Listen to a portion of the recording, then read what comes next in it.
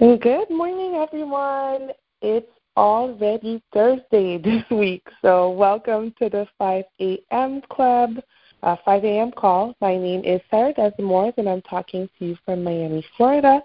So welcome to this morning call where we start the day on a positive note and challenge you towards growth. So this week I had to deal with a couple of setbacks, both professionally and personally. It was not, it still isn't, well, it wasn't and isn't easy mentally, emotionally, and even financially. You know, I had a huge deal fall through. If you're in sales, you know how that can feel, right? So life isn't always easy, but setbacks, although they usually suck, are the last thing we want. Like, we don't want a setback. We just want things to go smoothly. We don't want any issues or troubles. However, setbacks help us towards growth.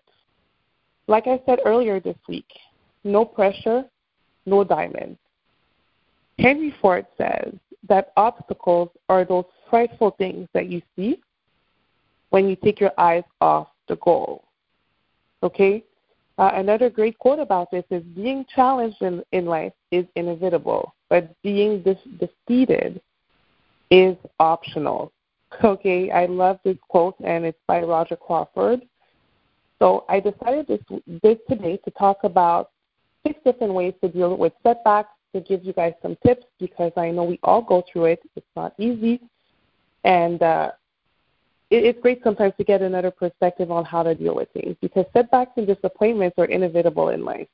No matter how much we plan, things will always go as expected. However, it's really important to remember that setbacks don't define you. You are not your setback. It's just a circumstance.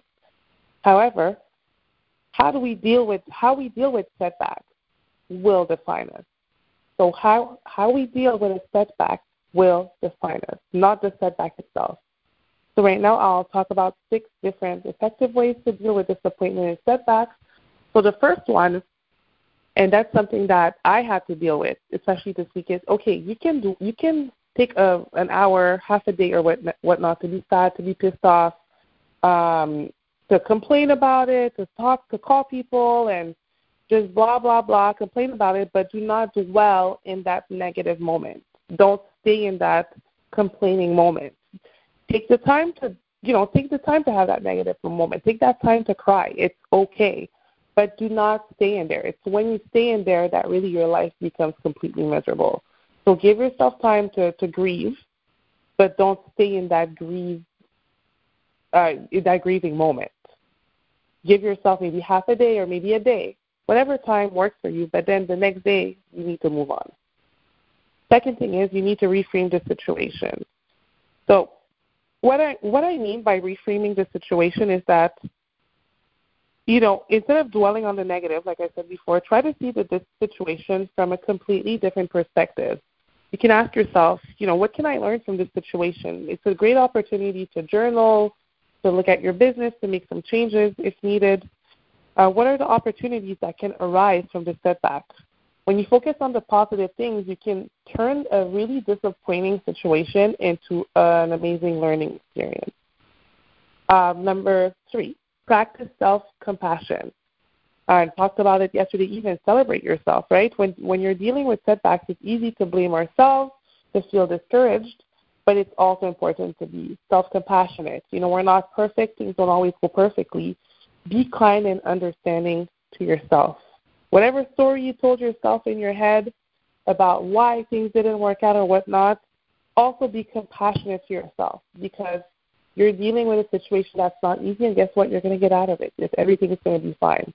Acknowledge that setbacks are part of life and that you're not alone in experiencing them. Okay, treat yourself with the same kindness and support you would offer to a close friend in a similar situation. Number 4, focus on what you can control. We can't control everything, unfortunately. It's important to focus on what you have control over, because, while there may be external factors that are completely out of your control, one of the things you can control is how you react and how you respond to the situation. So instead of focusing on negative things, the negative aspects of the setback, focus on what you can do to either improve the situation or what growth you're getting from it. Ask yourself, what steps can I take to move forward? Number 5, get some support, okay? It can be overwhelming. When you're dealing with disappointment, and it can be overwhelming. It can be a lot, and it's totally fine to seek support. It's okay to reach out to family, friends, or even a professional to help you process your emotions. And those people can also provide you with a completely different perspective. Remember that you don't have to go through this alone. That's one of the most important things. You don't have to go through this alone. And finally, practice resilience. Resilience is the ability to bounce back from setbacks and challenges.